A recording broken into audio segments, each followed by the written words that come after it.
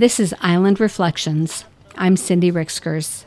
I'm a terrific starter. I'm also a pretty amazing quitter.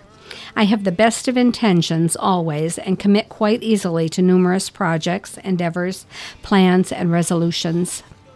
I will call my daughters every week. I'll write letters and send cards regularly. I'll pay bills on time.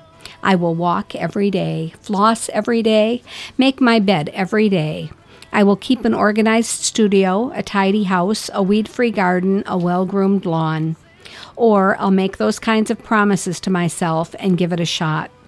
My gratitude journal never lasted more than 5 days before I'd set it aside for several months. Most exercise programs the same. I started a diet last week and lasted 4 days before I sold out for chicken and dumplings. This writing practice I have been maintaining for 5 years. I kept the commitment simple, publish once a week or thereabouts with no specifics on topic, tone, or length, until this year when I foolishly committed to writing every single day. It has become a habit. My thoughts seem to organize themselves into sentences and paragraphs all on their own. I've had a running narrative in my head about life with dogs that I add to almost daily.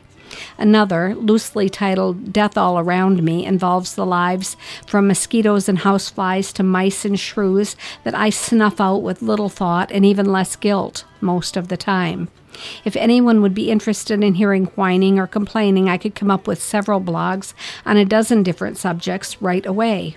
Sometimes it has been hard to refrain from the complaining, and the writing goes on. That's today's Island Reflection. I'm Cindy Rixkers.